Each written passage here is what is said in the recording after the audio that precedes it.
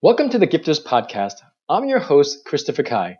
This podcast is sponsored by the GPS online program, which Forbes has stated helps entrepreneurs become professional speakers. For more information, go to christopherkai.com.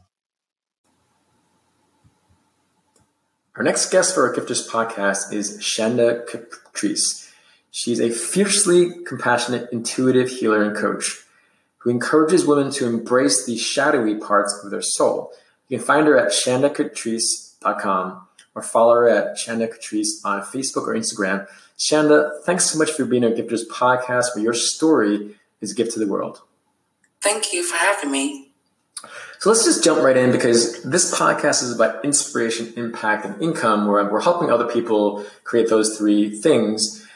The whole intuitive healer, I've met many, and unfortunately for some of them, they have a difficult time branding themselves because they all want to make a living, a better living, because they can help more people. And I'm curious, how do you explain in the simplest terms what an intuitive healer does and how everyone on this podcast should all run to you and grab you and say, Chanda, help me. Like, just in the most basic thing, without using language that might be difficult for people to understand. I want to help you reach a bigger audience. And I know for myself, I just have met a lot of intuitive healers and I just don't know what the hell they're talking about. So if you can kind of share with our guests in the simplest terms, what does that mean and how you can help people with it?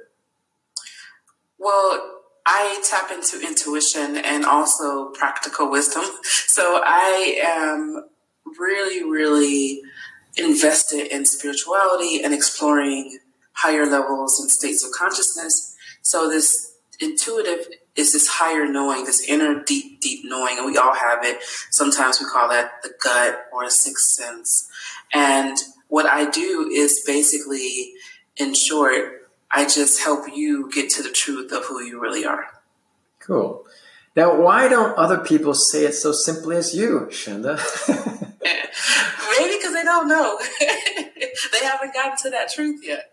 No, but just the way you explain, okay, if you use intuitive, because intuitive can be a scary, nebulous word, but you say, about sixth sense or gut. I get that. And then you segue into, okay, some people don't know their own truth. So it makes sense, but they get into all these words that it just doesn't make sense. And I want to help them, but I just get confused. And so I appreciate you being so concise. Now, are there any specific examples of an outcome that you've had for someone where you've helped them understand and tap into intuitiveness, and as a result, they were able to have a better life in a very specific fashion, whether in relationships, in jobs, in their clarity, in their confidence? Any specific examples?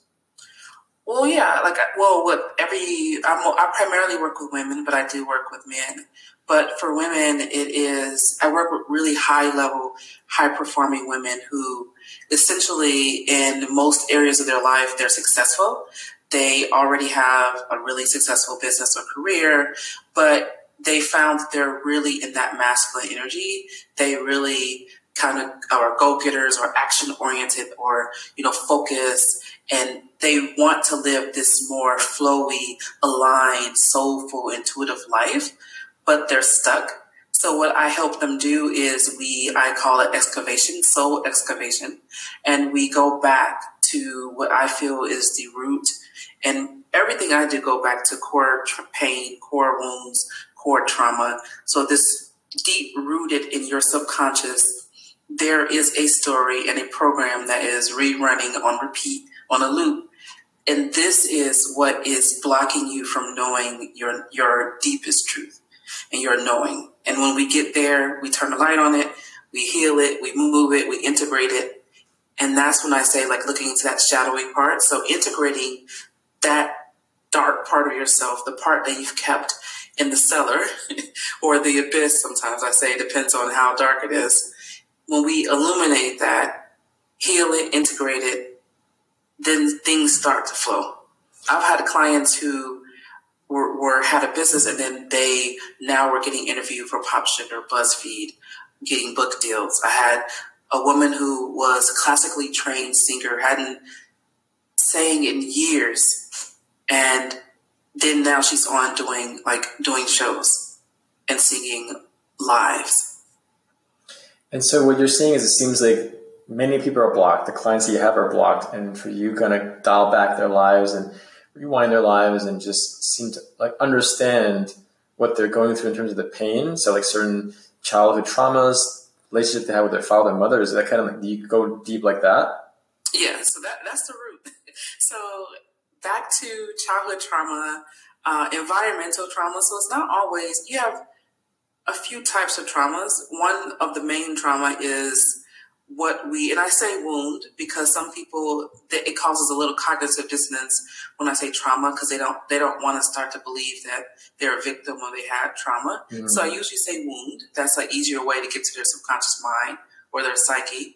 And we all have wounds, and we all have ways that we were not loved or seen and heard when we were growing up that imprinted in our psyche, in our brain, in our informed neural pathways that skewed the way we see the world and skewed the way we are experiencing and showing up in the world. So this can happen usually through primary caregiver or mother, father, or it can happen in environment. I always say that, like, if you grew up in an environment through race, nationality, gender, sexual orientation that wasn't accepted and supported or felt safe, you would develop this core wound as well.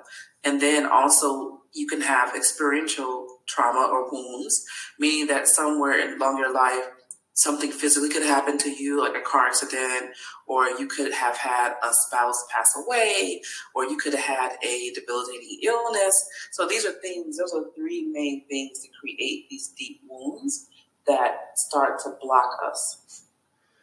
It's so fascinating you mentioned that, Shanda, because I've worked a lot with homeless youth for over 8 years, and I've worked with thousands of them, and the main commonality is what you just said about the core wound, someone that they had that passed away, or some of these various environmental challenges. It's fascinating that we all have challenges, but unfortunately some individuals have more than others, and when you're so young, you can't really unpack them unless you have someone like yourself with such experience and such insight. Now, I'm curious, did you consciously choose working with women, or you preferred working with women because do you feel men have more of a difficult time? What was the reason for working only with women or primarily with women? Mostly because it was the experience I had. I had a very traumatic, dysfunctional, and difficult, challenging childhood. So it's just something that I knew very close to me and very dear to me. So as a woman going through that experience, it was just an easy step over into that and start to talk to women about it and start to say, and I noticed even in my own life. So I started off my career, the height of my career, I was working for the federal government. I had like a top secret security clearance. I was making multiple six-figure salary. I had made six figures by the time I was 28. I bought my first home that was almost $300,000 in value by myself by the time I was 30. So I was essentially this woman, this high-functioning, over-functioning, high-achieving woman that was so in this masculine energy. But what I would do is I would come home every day and I would just cry because deep down inside, even though I had the money, I was going on trips with my friends. I would pick up in the middle of the week and we would go to South Beach. We would go to Paris. I was just doing living that American, quote unquote, American dream. And I found in doing all of those things, I still had this void and emptiness inside of me. And it just grew and it turned into this really deep, dark sadness. And through that experience, I did have this miraculous, spontaneous, conscious, spiritual awakening of sorts that showed me you're here to do something different. You're here to do something more with your life. You're here to create an impact. And you're here to heal. That's great, Shanda. We're almost done with our interview, and I want to just stress to our viewers how delightful it was for you to be on, in that a lot of people look for coaching services, products, programs, businesses to sink their teeth into, and unfortunately a lot of it is not aligned with who they are.